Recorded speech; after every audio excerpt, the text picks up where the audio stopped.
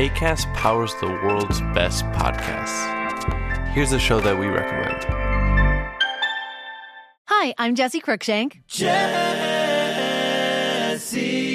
Cruikshank. I host the #1 comedy podcast called Phone a Friend. Girl, let's phone a friend. Not only do I break down the biggest stories in pop culture with guests like Dan Levy and members of NSYNC, I do it with my own personal boy band singing jingles throughout. Because it's my show. It's your show, girl. New episodes of Phone a Friend. Yeah. Drop Thursdays wherever you get your podcasts. So work it, girl, yeah, work it. Okay, that's enough. Acast helps creators launch, grow, and monetize their podcasts everywhere. Acast.com. The Telegraph. Podcasts.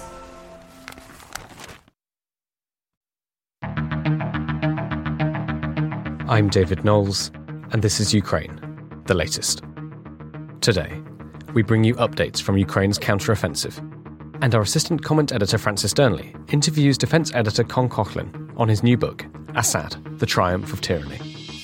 Bravery takes you through the most unimaginable hardships to finally reward you with victory. This hideous and barbaric venture of Vladimir Putin must end in failure. We need a military strategy for Ukraine to gain a decisive advantage on the battlefield, to win the war. Nobody's going to break us. We're strong. We're Ukrainians.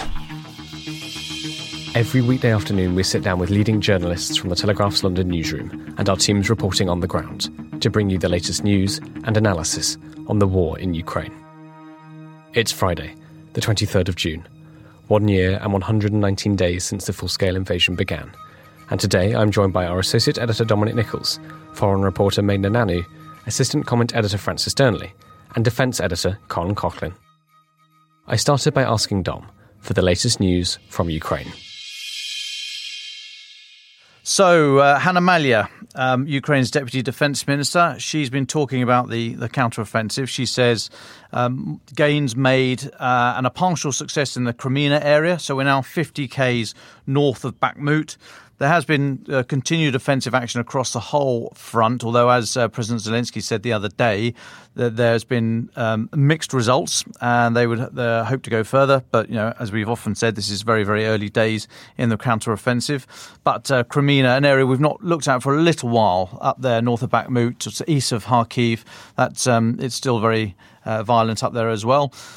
Staying in that area, the Ukrainian General Staff said that there were fierce battles and a Russian offensive halted in the area of the cities of Kupiansk and Liman, up there. So northeast, the northeast area of the country, east of Kharkiv, northwest-ish, 30-40 miles of Crimea. So still very, very active up there as well. There's also been fighting continuing on the line around the south and the southeast. So in Zaporizhia, the west of Zaporizhia, up to the river, the bend in the river, and also south in the area around Vuhledar, the area that's sort of heading, if they continue that advance, that's sort of going down towards Mariupol, that area. So continued activity across the line. Ms. Maliar, who, as I said, is Deputy Defence Minister, she was on Ukrainian TV saying the main events are ahead of us. The main blow is yet to come. It's still to come, sorry. And then she finished saying, indeed, some of the reserves will be activated later. I mean, that's correct. We think, you don't use your reserves willy-nilly. Use them to plug gaps if the enemy make a sudden advance, catches you unawares, or to reinforce a success, to push an area that's showing particular promise. I think what she's also hinting at there is that we just haven't seen these we think 9 brigades. We think there's 12 new brigades. We think 9 of them have been equipped with the Western equipment, tanks and infantry fighting vehicles predominantly. They've yet to really show up. We've seen a few Leopards. Obviously, a few of them have been knocked out already, and some of the Bradleys. But actually, we've seen very, very little of the Western kit that's pushed in there. We think they're holding them back until they've identified where they really want to push through. So yes, I agree with Ms. Maliar there. I think the main event is ahead of us, and reserves / all the other brigades not yet activated. Elsewhere, last night there were more airstrikes across the country. Ukrainian Air Force reported 13 Kh-101 and 555 cruise missiles. Looks like they were predominantly fired at an airfield, in the Khmelnytsky region. This is around the middle of the country, so about 200 k's southwest of Kyiv. If you draw a line from Kyiv to Lviv, but draw a really sort of saggy line, and it bends a bit, like a smiley face at the bottom of that curve. That's where this airfield is. Ukrainian Air Force are saying all of those missiles were destroyed. However, there were other airstrikes across the country, including in Kherson City, and the strike there on a bus station, obviously a prime military target. A bus station there has killed civilians, but 2 at the moment, and the numbers, that's the last numbers I saw there. That's the updates as they are. Thank you very much, Dom. Maidana, thank you so much for joining us from the Telegraph's Ukraine live blog. There's quite a lot going on the live blog today that you've been covering. Can we start with Yevgeny Prigozhin, who's come out and said quite a lot of interesting things? Yes, so he, in a video today on Telegram, he's claimed that Russian forces are retreating in Ukraine's east and south amid high casualties. So he said that troops were retreating in the Kherson area and Zaporizhia. And he said, our soldiers are dying and they're leaving with wounds. And he also claimed that the Ukraine war was unnecessary. And he's accused the Russian Defense Ministry of deception. And he asks, what was the war needed for? War was needed for a bunch of scumbags to triumph and show how strong of an army they are. Now, this is some of the strongest language which he's used to date, and is kind of an escalation in the growing tensions between him and the Defence Minister. Can we move to some of the diplomatic updates? There's been a story out of Australia, some tensions between the Australian government and Russia. Can you talk about that? Yeah, so I actually spoke about this last week. So Russia had wanted to build a second embassy about 400 yards from the Australian Parliament in Canberra. And Australia essentially vetoed that plan on security grounds. And now we've learnt that there's a suspected Russian diplomat who's apparently squatting on the site of the proposed new embassy. So this is a middle-aged man, and we've seen pictures of him in track pants and a puffer jacket, and he's apparently squatting there. Anthony Albanese, who's the Australian Prime Minister, described him as some bloke standing in the cold on a blade of grass in Canberra, and he's insisted that he's not a threat to our national security. And I think Russia have said they're going to challenge the veto of this embassy in Australia's High Court. And Claire O'Neill, who's the Australian Home Affairs Minister, has said she doesn't think that Australia's national security is in danger or at threat of being compromised by a bloke sitting on a site. And she said, that Russia's challenge to the validity of the law isn't unexpected, and it's part of the Russian playbook. Thanks, Maidana. Just one more thing I think to talk about. Obviously, earlier this week, Volodymyr Zelensky, Ukrainian president, alleged that Russia has prepared a radiation leak at the Zaporizhia nuclear power plant. That's obviously been a huge story in Ukraine. I mean, lots of people I was talking to when I was there were speaking about this. They've now urged people not to panic or stockpile. Can you talk about this? Yes. So, obviously, yesterday we saw that story. And now Kyiv is telling Ukrainians not to panic and not to stockpile iodine tablets. And the Kremlin have obviously said that this is a lie, but the president's warning has put lots of Ukrainians on alert, understandably. And, the demand for iodine at lots of pharmacies has been skyrocketing. So Zelensky has, said, please don't play the enemy's game. Russia is a terrorist country from which, like a monkey with a grenade, you can expect anything, the Ukrainian health ministry said. And it's warned against the adverse implications of wrongly taking iodine, and it said it could be fatal.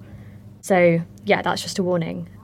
Thank you very much, Maidana. Dom, can I come back to you? We talked a little bit there about the allegation on the Zaporizhia nuclear power plant. You've been looking at some of the American reaction to this, and in particular the reaction of certain senators. Can you talk about that? Yeah, this was an interesting thing that came out yesterday. So Senators Lindsey Graham and Richard Blumenthal, who are on opposite sides of the House. So Lindsey Graham's Republican, Richard Blumenthal is a Democrat. They have introduced a draft resolution to the US Senate saying that if Russia or Belarus or any proxy forces linked to either of those either explode a nuclear weapon in Ukraine or destroy the Zaporizhzhia nuclear power plant such that NATO allies are threatened with radiation, that should be considered an attack on NATO. Now, at a press conference yesterday, Senator Graham said that moving tactical nuclear weapons out of Russia to Belarus, as we saw last week, he said that was unnerving and very provocative. And I'm going to read a few quotes. Well, it goes on a bit, but I'll read them directly because it is obviously a very serious situation, and I think it's worth our time just so that we're all clear on where the discussion is. So, Senator Graham said, the threat of the use of a nuclear device by Russia is real. He's echoing President Biden. He said that last week. And the best way to deter it is to give clarity to the Russians as to what happens if they do that. They will be in a war with NATO. Our message is to those around Putin that if you do this, if you follow his order, you can expect a massive response from NATO and you will be at war with NATO. If you go down the road of exploding a nuclear weapon in Ukraine to try to turn the tide of battle, that would be an attack on NATO. If you blow up a nuclear power plant to create chaos, that could be considered an attack on NATO. If you want to deter war, you have to send clear signals on the cost of action. So that was Senator Graham, Lindsey Graham. And then Richard Blumenthal, he was referencing Ukraine's the counteroffensive, and he said, if that progress continues, and likely it will, Putin could be tempted to use a tactical nuclear weapon or, just as likely, try to destroy the nuclear power plant. Both actions have dire consequences for the health of Ukraine, but also surrounding NATO nations. Poland is at immediate risk if the use of tactical nuclear weapons or destruction of a nuclear power plant causes radiation to spread, as almost certainly it would, causing significant human harm. He went on, this is not a reckless or panicky resolution. It's based on fact and science, and it is meant to send a message to Vladimir Putin and even more directly to his military. They will be destroyed. They will be eviscerated if they use tactical nuclear weapons, if they destroy a nuclear plant in a way that threatens surrounding NATO nations. Here's the important bit. Article 5 is there for a reason. It doesn't protect only against a specific soldier crossing a boundary, but harm to our NATO allies triggers our obligation when it comes from a hostile force, as would happen if there were radiation that spread, causing significant harm to human life. This message ought to be taken seriously by Vladimir Putin and his generals. His military risks total obliteration by NATO forces if they are so reckless and irrational and has to resort to tactical nuclear weapons. So that was Senator Blumenthal there. You'll find all this online. You'll see that the press conference. I mean, they're very blunt. Obviously, they're not in Biden's administration, but they are very, very senior members of the Senate. And if they're able to achieve the bipartisan support for this draft resolution, as they have for others, and they've pushed through one already that had 100% support from the whole Senate. So that sends a very, very clear signal to the White House as to where the Senate is, where the view is. And so, as I say, even though they're not part directly of Biden's administration, I mean, he's then able to. Well, he then firstly takes a very strong political message from the Senate, but also it gives him confidence that he can then take messages through his diplomatic channels, knowing he's got the support of the Senate. So that draft resolution is still draft, obviously, until it's voted on. But we should keep an eye on that, because that language there, well, there's no room for second guessing, and they're saying it's not the action in and of itself, blasting a tactical nuclear weapon, but the resultant threat to NATO members could trigger Article 5. So I think we do need to take these people. They are very seasoned senators, so we need to listen to what they're saying and chart with very great interest the course of this draft resolution. Dom, any more updates from you? Well, no more updates really, but I'd be keen to pick your brains now that you've made it back and hopefully done all your washing. Absolutely, please. I'm all ears. Well, I guess straight off the bat, we are, as we say repeatedly on the pod, access to first-hand information is very, very difficult because of the reporting restrictions in the country. So you were there and travelling around. If you're able to say where you went, terrific. But more broadly, do you think that there's anything we are fundamentally missing over here? We are looking through a very foggy lens at this, but have we got any fundamental things wrong? Are there certain aspects of this war that we're just completely oblivious to, that you've managed to see because you're out there? I mean, I wouldn't necessarily say that I think we get fundamental things wrong, but I think for us to bear in mind is just the sheer scale and size. I mean, the front is more than 1,000 miles long. I was sort of close by for one day, going with these British volunteers to deliver aid and help to some soldiers who'd come out of the front line to pick it up. That was in Donbass. And, that gave me an insight a little bit into the soldiers, into, their demeanour, what they said. I talked to quite a few of them. And that's just one tiny snapshot of everything going on. That's what really brought it home to me, that with our updates and with the information that we do get either from Russian sources or Ukrainian sources, it's such a vast canvas to try and draw conclusions on. And actually, having that experience with those people in these places is I think, hugely valuable to add to our reporting on it. But that's one of the really big things I took away, I think, was just how big this is and actually how difficult it is to really get a good sense of what's going on. I mean, Roland's talked before about the fog of war and, the difficulty of getting reliable information, the temptation to dramatise and believe anything you see on social media. And it's actually really, really quite difficult when you're there because, of course, at any moment, the air alert can go off and you'll have to seek cover or think about what you're doing. And coming onto the pod when I was calling in when I was out there, I'll admit, you guys probably had a much better sense of what was going on, broadly speaking, than I did, because there just isn't time to try and read every update and understand what's going on. So, that would be my really big takeaway, I think, that I don't think we get things wrong, but I think we're doing very broad brushstroke things, and there's all sorts of stories and all sorts of things happening, I think, that are not being reported on purely because it's very difficult to source, very difficult to get people to go on the record, and it's just an absolutely huge battlefront. There are hundreds of thousands of people fighting, and it's very, very difficult, I think, for any journalists to be able to get the full picture and actually going in and just trying to tell. That's what I think we try and do it, right, is we try and do the broad stories as we see it, but also focus in and talk to the people on the ground whose lives are being impacted, be they civilians or soldiers. So that the sort of fog of war, the vast scale of the war, that's what this trip really brought home to me, I think. Sure. And what about the patchwork of volunteer organisations? We speak to many on this pod, obviously, and those were the guys, some of the guys you were heading out there with. But I mean, is there like a traffic jam from Lviv to Kyiv of external volunteer groups, all shoving 4x4s in there and what have you?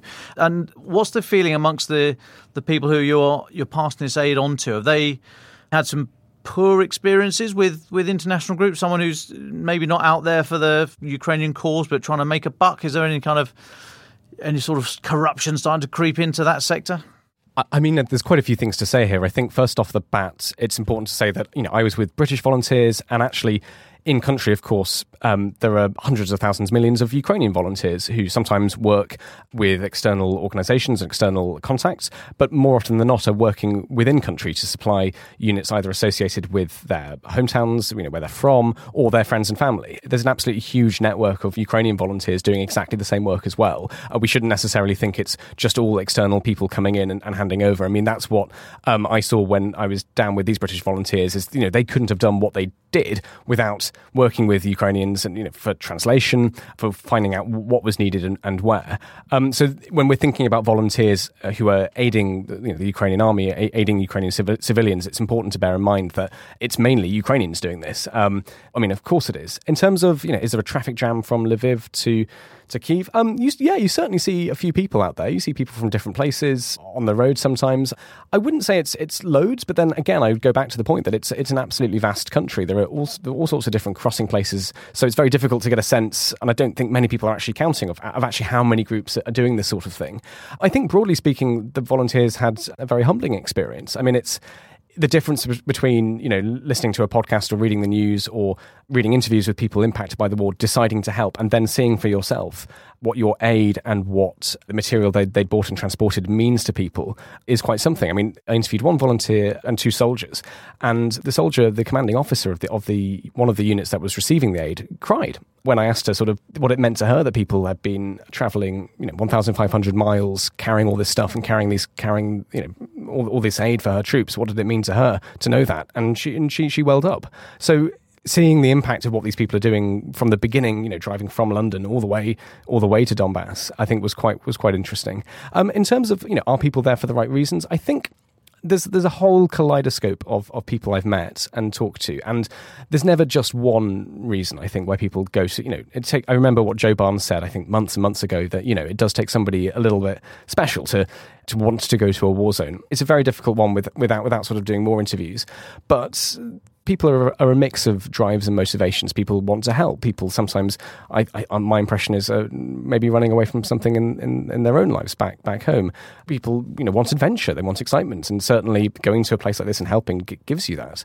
I think another thing to bear in mind, of course, is that when all these volunteers from all different places came over, they had no idea how long they'd be staying. And I'd be very interested to find out actually how many of them are managing to support themselves. I've heard sort of whispers in this and talk of this, that actually, we're a year and a half in, and lots of people are talking about, they're using their savings to do this, or they're using the money they earned from a previous job, which they now do not have, to do this. So there's going to be an interesting question, I'm sure it's already being asked, of just how long quite a few of these people can still do this.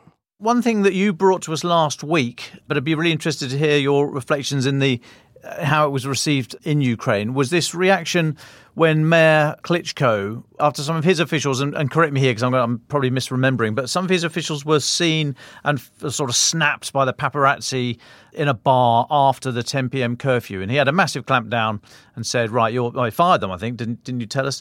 And I just wonder what happened in the next few days. Did that send a shockwave through the late night bar scene in Ukraine? Did it really result in a clampdown?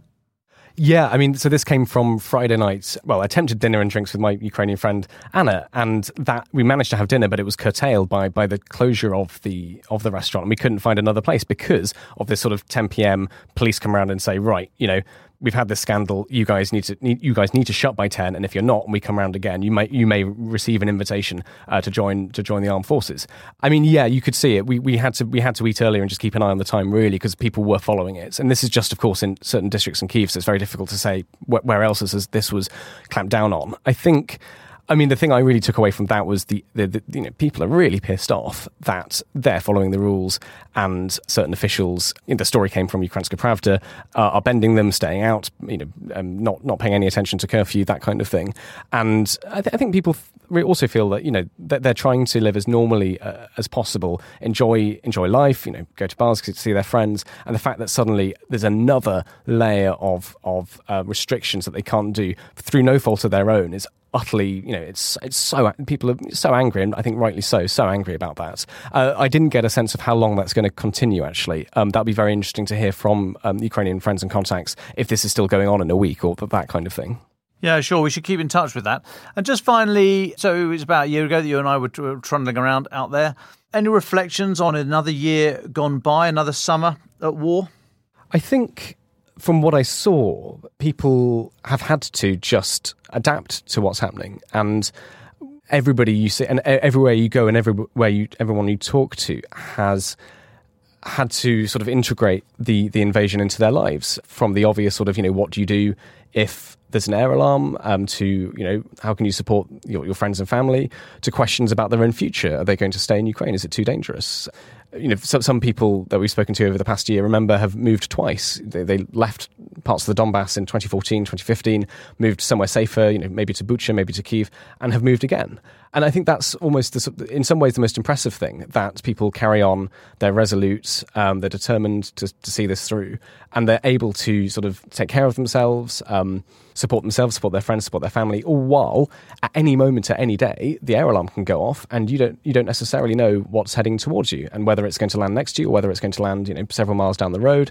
And also the flip side of that is just how awful and depressing that is, that kind of trauma, that kind of stress has continued unabated, and nobody knows when it'll end. So as I said, in a way, it's sort of incredibly impressive, I think, what Ukrainians have managed. But on the other hand, you wish it had never happened to them. Yeah, very interesting. Well, I mean, as we report the news and you see them through the lens of your recent experience, you'd be really keen to keep going back to that and see what your thoughts are. Yeah, I mean, even earlier when you were doing your updates and talking through some of these towns, their names and so on, Kharkiv or something, and suddenly I realised, well, I've seen it. I know what Kharkiv looks like. The centre of the town, there's not a single building that is undamaged. There's so many boarded up shops. There's so many boarded up windows. And to see it for yourself, there's a sort of a jolt of recognition when you said the name of, I actually have a sort of, personal memories now of that place. It's not just a place you see on the news. Well, Dom Nichols, did you have a final thought? I did an interview this morning, pre-recorded interview with Alice Edwards. She's the UN, try fitting this on a business card, the UN Special Rapporteur on Torture and Other Cruel, Inhuman and Degrading Treatment or Punishment, abbreviated to the UN Special Rapporteur on Torture. So we mentioned this Wednesday, Tuesday? I saw the press release come out. Now, I incorrectly called it a report about her investigation into alleged Russian torture, systemic use of torture. Now, it turns out it's not actually a report. I asked if I could see the report, and she said, well, no, it doesn't actually exist. The document is what's called an allegation letter. So she has got all these allegations. She's put her analysis on it, and she's drawn together what evidence she can. She's written to the government of Russia and sent them this allegation letter outlining the reports that she's received and these allegations on widespread and systemic torture. And they now have 60 days to respond to it. So early August-ish, they should respond. They've signed up to the UN Convention on Torture. They're a P5 member, so obviously expect them to do the right thing here. So they should reply by early August, at which point this document will come out, and we will see exactly what these allegations are. But she told me in broad brushstrokes that the pattern of the torture that she was hearing about, who was singled out, what methods were employed, this implied a level of direction because it was just too specific. The same thing or the same mocked up torture devices used many, many different places, not the same sort of geographic area. It's not like one rogue unit.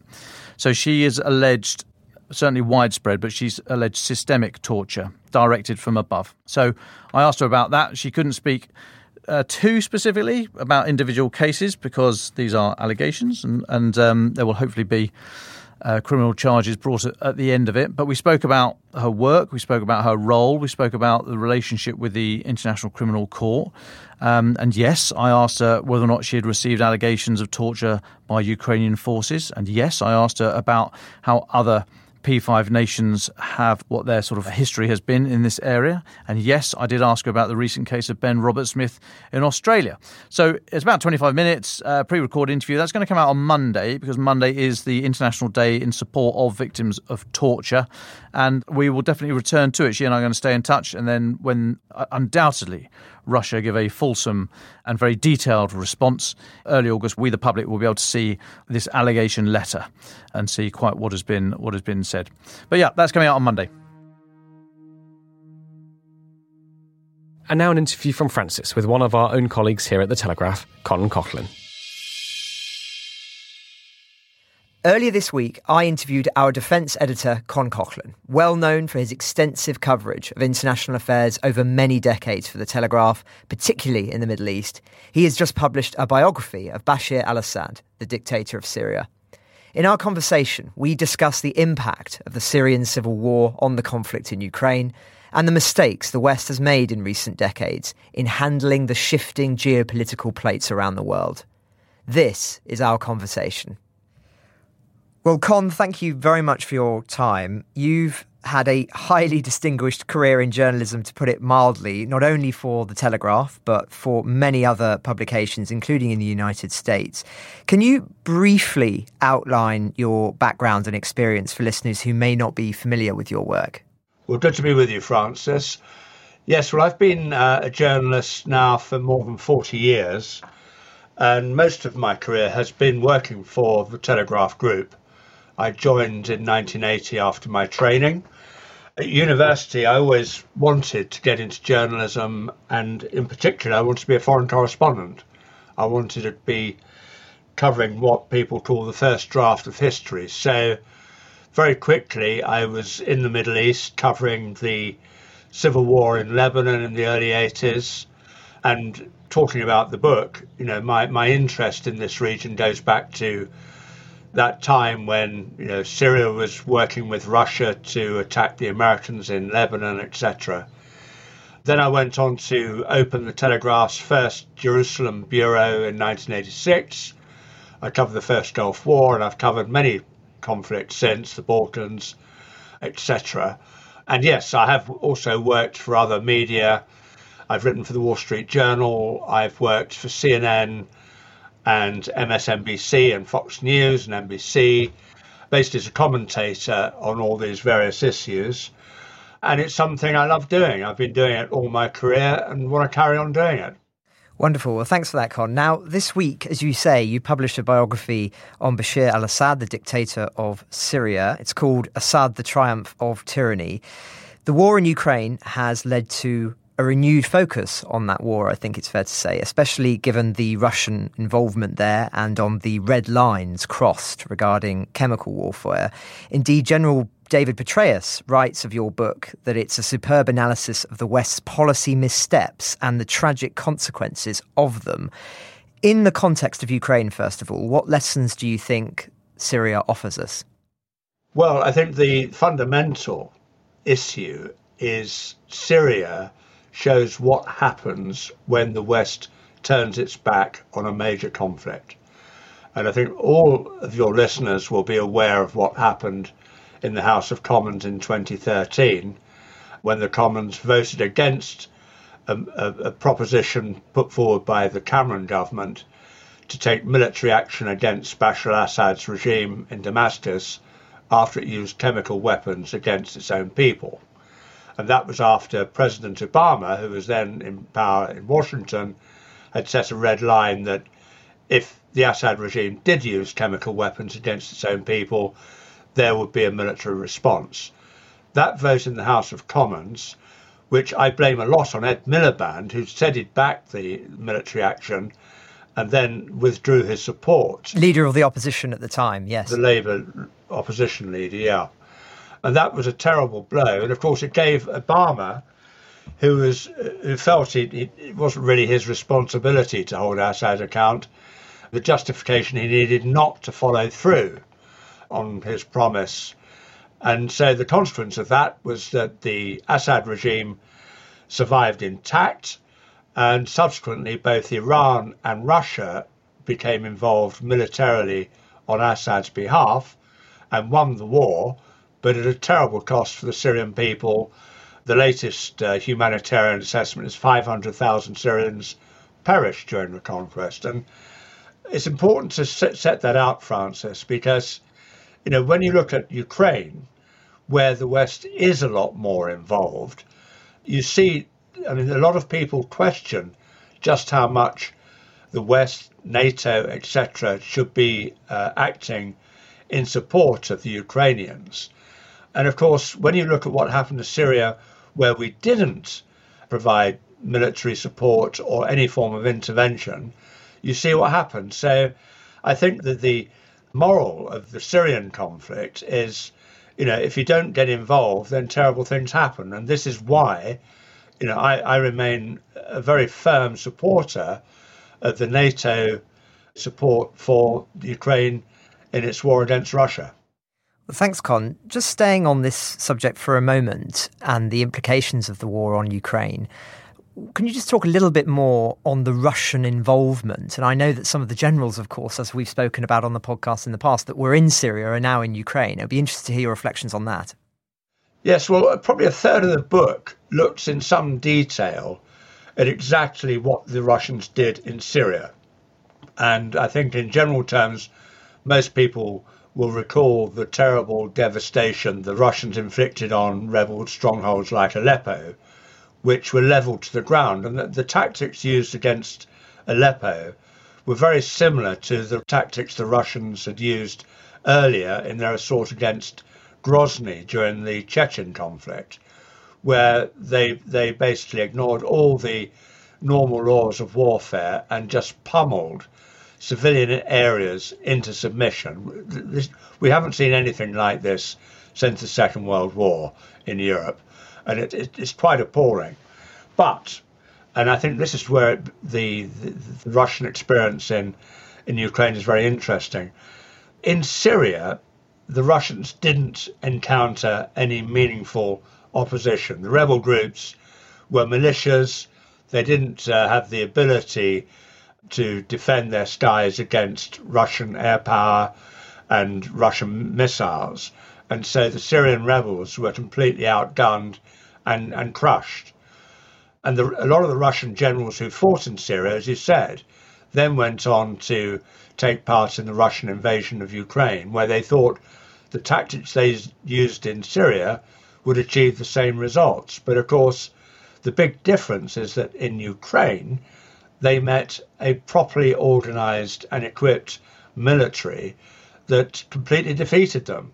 So one of the more important conclusions I reach in the book is that the Russians learnt all the wrong lessons from their involvement in Syria. And while their success in Syria in keeping the Bashar al-Assad regime in power encouraged Putin to launch his invasion of Ukraine last year, the military was in no fit state to carry out the kind of sophisticated military mission that was required to achieve any of its objectives in Ukraine. It's very interesting. And how do you approach writing on a subject as murky as this? What are your main sources?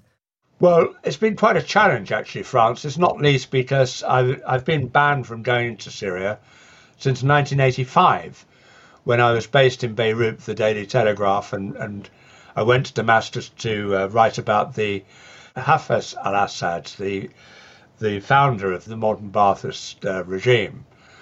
And I upset the Ba'athists with the coverage I wrote for the Telegraph, and they told me I was not wanted. And subsequently, the critical coverage that I've written for the Telegraph on Syria and its main ally, Iran, and also the activities of Hezbollah in Lebanon, have made it very difficult for me. But, you know, journalists love a challenge, and I have spent more than 30 years covering and writing about the Middle East, so I have quite a broad network of contacts, both people in Syria and surrounding governments. So first of all, there are a lot of Syrians who fled the Syrian regime after the civil war started, people who were friends of Bashar al-Assad, people who holidayed with him, who have just been horrified at the way he's turned out to be one of the most barbaric dictators of the modern age. So that was a source. I mean, a lot of these people can't be named for obvious reasons. It is a very violent and vicious regime, and they track down a lot of their political enemies and kill them, as I detail in the book. Then there are lots of diplomats and intelligence services who've closely monitored the whole conflict, military personnel. For example, one of the generals I interview at length is General Rupert Jones, who was the second in command of the US coalition operation against Daesh, Islamic State, which was operating in Syria. And, of course, General David Petraeus is an old friend, really, from Iraq days, and he was very helpful, as were a number of other military people. So add to that people from the Foreign Office, former British ambassadors, former American ambassadors to Damascus and the region. And, you know, if you just apply yourself, you very quickly develop a network of knowledge and research material that enables you to provide a pretty accurate story of what went on. Absolutely, and we find the same on this podcast in relation to Ukraine. Staying on Assad, he's of course recently, within I think the last fortnight or so, been accepted back into the fold by Arab nations after years out in the cold. Why now, and how significant do you think that is? Well, that's a good question. I mean, I must say on a personal level, I'm absolutely appalled about the rehabilitation of the Assad regime, especially by the Arab states. But also you see this elsewhere, that the other countries are starting to take more of an interest in Bashar al-Assad. I mean, the first thing I would say is that Bashar al-Assad and his British-born wife, Asma, it seems they live in a parallel universe where they were the victims in the civil war. Their narrative which their supporters still try to get out, is that they were the victims of a cruel, barbaric Islamic State attempt to remove their regime and establish the caliphate in Damascus.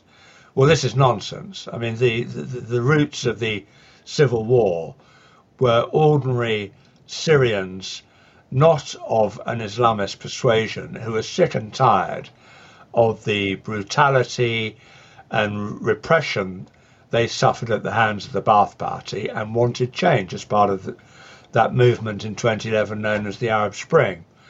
So I find it very upsetting on a personal level that the Arabs are moving to rehabilitate the Assad regime.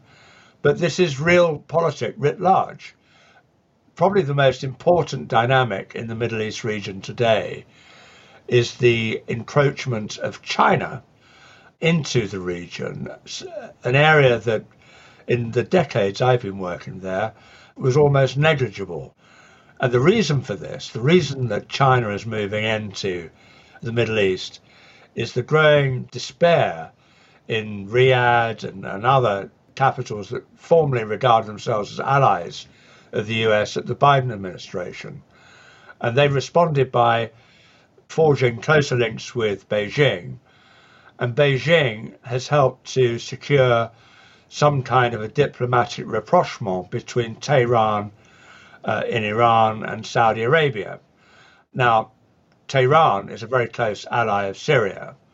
And so now that China has helped to establish this diplomatic rapprochement, it follows that the Arab states should also try and repair relations with Damascus, with the result that Syria was recently invited to take part in an Arab League summit, from which it had been excluded for nearly a decade. So those are the sort of geopolitical, realpolitik reasons behind what is going on.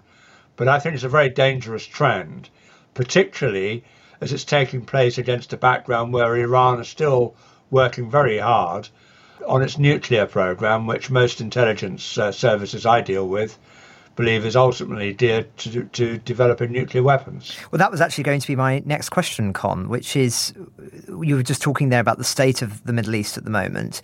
There has been a lot of discussion in our paper and many others about the dangers of escalation between Iran and Israel. How serious do you think those escalations are? Are we looking at some kind of conflict in the Middle East in the short to long term? Well, the whole proposition that there will be a conflict between Iran and Israel, caused by Iran's pursuit of its nuclear program, has been going on for about 2 decades. I've lost count of the number of times, I've written articles examining the likelihood of Israel and Iran going to war, and it hasn't happened yet. I think there's a lot of bluster on both sides, and of course a war between Iran and Israel, given that Israel does have a nuclear arsenal, could be quite catastrophic for the region. But undoubtedly the Israelis are alarmed at the progress Iran has been making recently on developing enriched uranium stockpiles it requires to build nuclear warheads. But the Israelis have also become a lot more subtle in disrupting the Iranian program. You'll remember that several very prominent Iranian nuclear scientists were killed in mysterious circumstances. There was a very successful cyber attack on the Natanz facility where a lot of the enrichment work goes on, and so forth. So Israel is very adept at finding new ways to disrupt Iran without resorting to a conventional military attack. But that is not to say it could not happen, particularly as Iran, despite all these diplomatic overtures that I was talking about earlier, remains intent on expanding its military presence around the Middle East, particularly in Syria and Lebanon, where it's built up enormous stockpiles of missiles, which are aimed directly at Israeli towns and cities. And this is not a tenable position for the Israelis. And we've seen in recent months the Israeli Air Force conducting airstrikes inside Syria, inside Lebanon, to disrupt Iran's activities. So it is a very volatile situation. But I think both sides, both Tehran and Jerusalem, understand how high the stakes are. And while there is a lot of rhetoric, a lot of bellicose rhetoric, neither side actually want to take that step that would provoke a direct military confrontation. That's very interesting. Now, you write in the book, just changing subject slightly, that you think it's tragically unlikely that Assad will ever face justice for a war that, as you say, has seen about 500,000 killed. We've obviously seen an arrest warrant issued for Putin due to war crimes in Ukraine. Do you think it will be the same for Putin and his acolytes, or do you think that there is a way he will one day stand trial? Well, it should be, Francis, is all I can say. I mean, if the international community can summon the support to charge Vladimir Putin with war crimes over his conduct in Ukraine, then it should certainly do the same with Bashar al-Assad in Syria. The problem is, for various geopolitical reasons, the West has always backed away from this kind of direct confrontation. A good example was at the turn of the century in 2005, when the then Lebanese Prime Minister, Rafik Hariri, was killed in a car bomb in Beirut. And all the evidence suggested that the assassination was carried out on the orders of Iran and Syria and carried out by Hezbollah. And there was a UN investigation that looked into this. And I've spoken to people who've seen the evidence, who worked on the whole case of the assassination of Hariri. And there is little doubt in their mind that the whole thing was planned by Bashar al-Assad and his brother Maher and carried out by Hezbollah. Yet when the final UN report came out, no mention of this was made. It was all redacted. And it was redacted because at the time, Europe and the US, particularly the Obama administration, wanted to get a nuclear deal with Tehran, and they didn't want to upset Tehran. And so none of this material was put in the final UN report.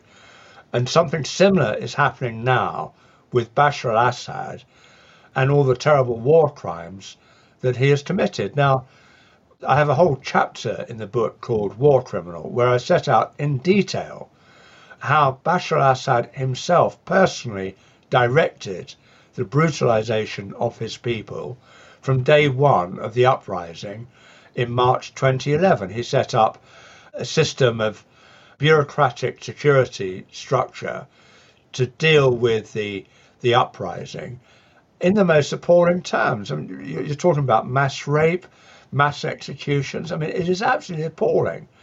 And there are bodies. It's not just me. There are bodies outside, particularly dissident groups, who spent the last decade collecting incontrovertible evidence of these war crimes, which at the very least needs to be put before a war crimes tribunal to judge the exact complicity of Bashar al-Assad in this.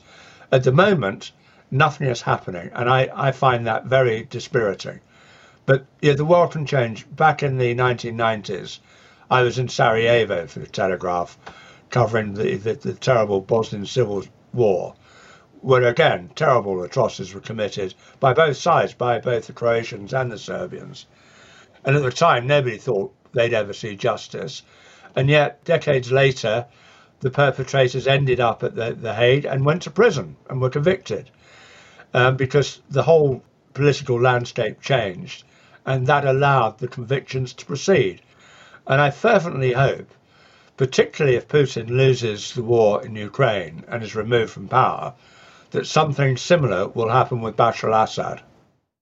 Interesting. And do you think that Putin himself will one day be in a dock? It all depends on the outcome of the war.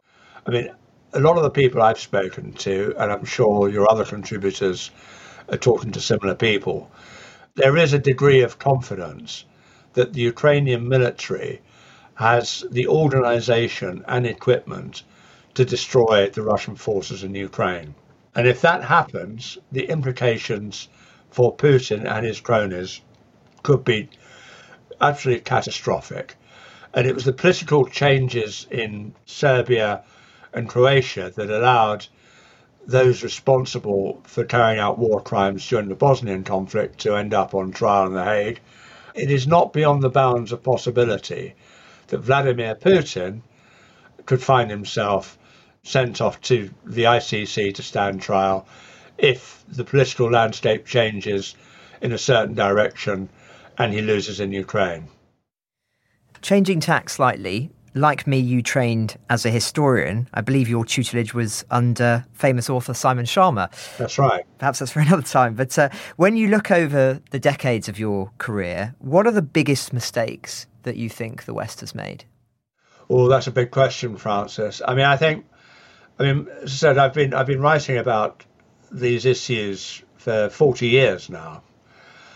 I think the first thing I'd say is that after the collapse of the Iron Curtain and the collapse of the Soviet Union in the late 80s, early 90s, a degree of complacency settled on the world, the whole end of history argument, which of course was quickly overturned when Saddam Hussein invaded Kuwait. But in general terms, there was a disarmament that took place and, an unwillingness to believe that state-on-state conflict would ever appear again. I think that was really a big mistake.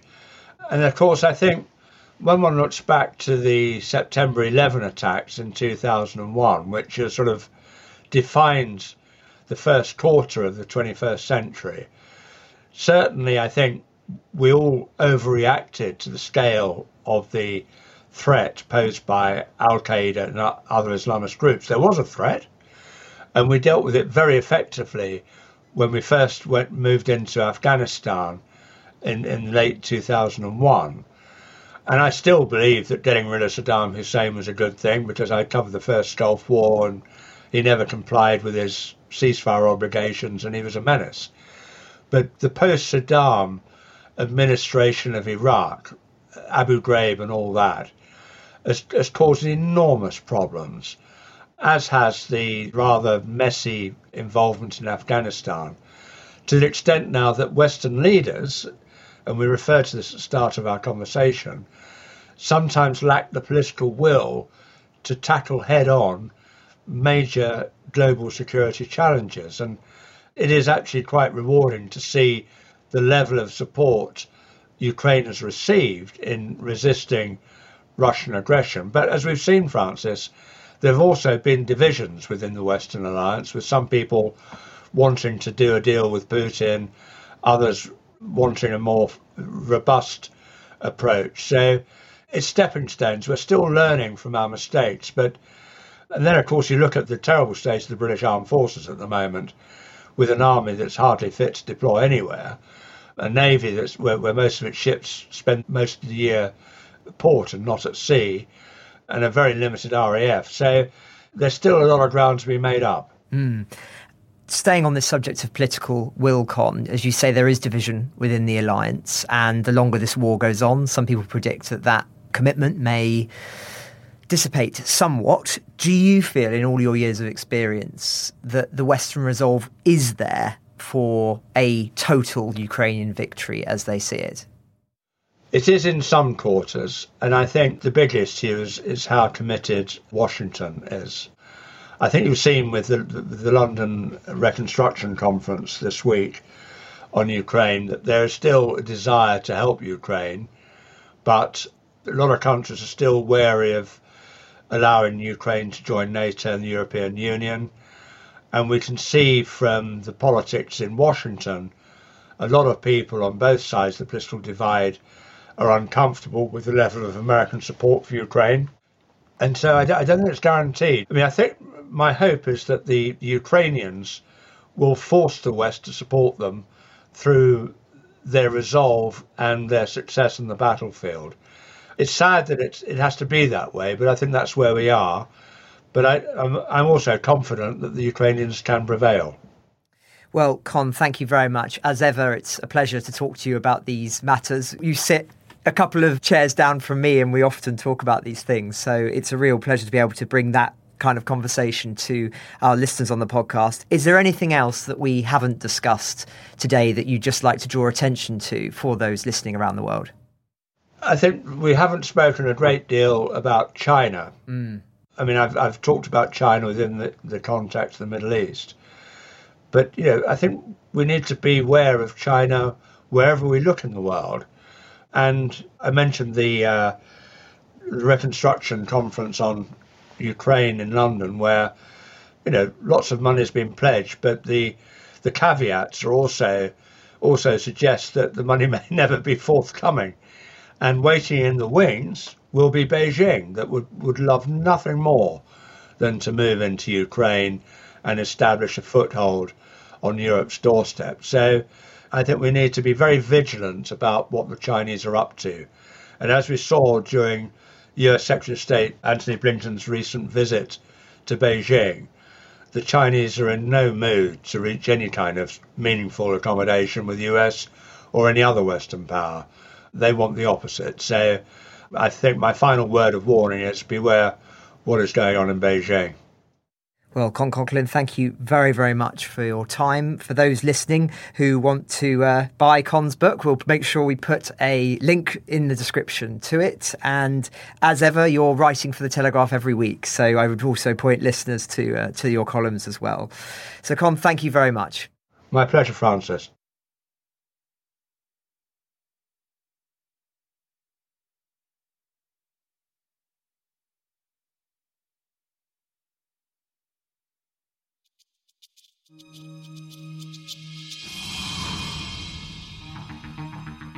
Ukraine the Latest is an original podcast from The Telegraph. To stay on top of all of our Ukraine news, analysis and dispatches from the ground, subscribe to The Telegraph. You can get your first 3 months for just £1 at www.telegraph.co.uk/Ukraine the Latest. Or sign up to Dispatches, our Ukraine newsletter, which brings you stories from our award-winning foreign correspondents straight to your inbox.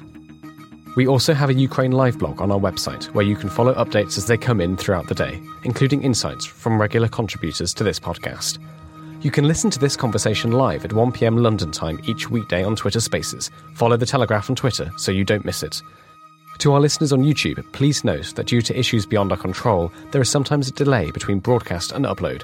So if you want to hear Ukraine the Latest as soon as it is released, do refer to podcast apps. If you enjoyed this podcast, please consider following Ukraine the Latest on your preferred podcast app.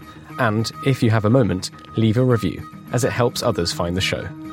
You can also get in touch directly to ask questions or give comments by emailing ukrainepod@telegraph.co.uk.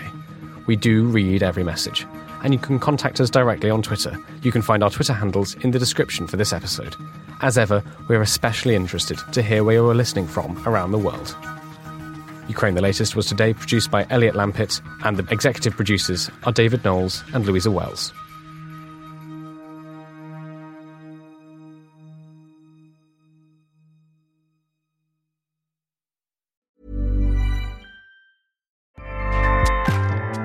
Acast powers the world's best podcasts. Here's a show that we recommend.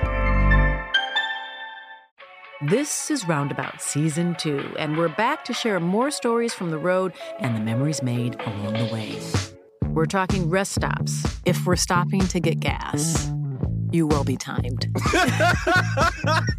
You will be for sure.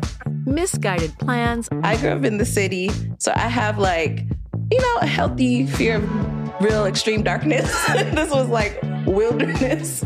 A lot of laughs. Y'all weird, but you were different. Like, you were real different, bro. I can't really put my finger on it. And so much more. Just goes to show that unexpected things sometimes are the best when it comes to a road trip. Roundabout Season 2, presented by Nissan, is live now with new episodes rolling out every Thursday. Listen and subscribe wherever you get your podcasts.